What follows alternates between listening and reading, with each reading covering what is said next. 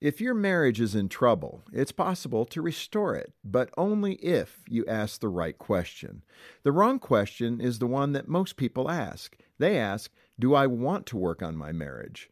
The reason it's wrong is because wanting something is a function of the emotions, and emotions, well, they come and go. A couple may leave a counselor's office feeling hopeful, and by the next morning feel hopeless all over again.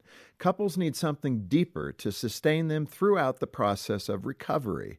That's why the right question to ask yourself is, am I willing to work on my marriage? Recovery is an act of the will. Couples must choose to keep moving forward, even when their circumstances seem bleak. As the saying goes, where there's a will, there's a way. It's true in life, and it's true in rebuilding a marriage as well.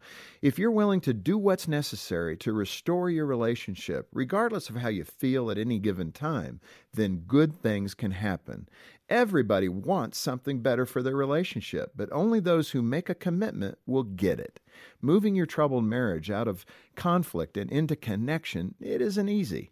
It takes grit and hard work, and you won't get from where you are to where you hope to be without overcoming a few challenges along the way. But you can do it. It'll take more than a want to. It'll take the determination to say, I will. To help your marriage thrive, visit FocusOnTheFamily.com. I'm Jim Daly.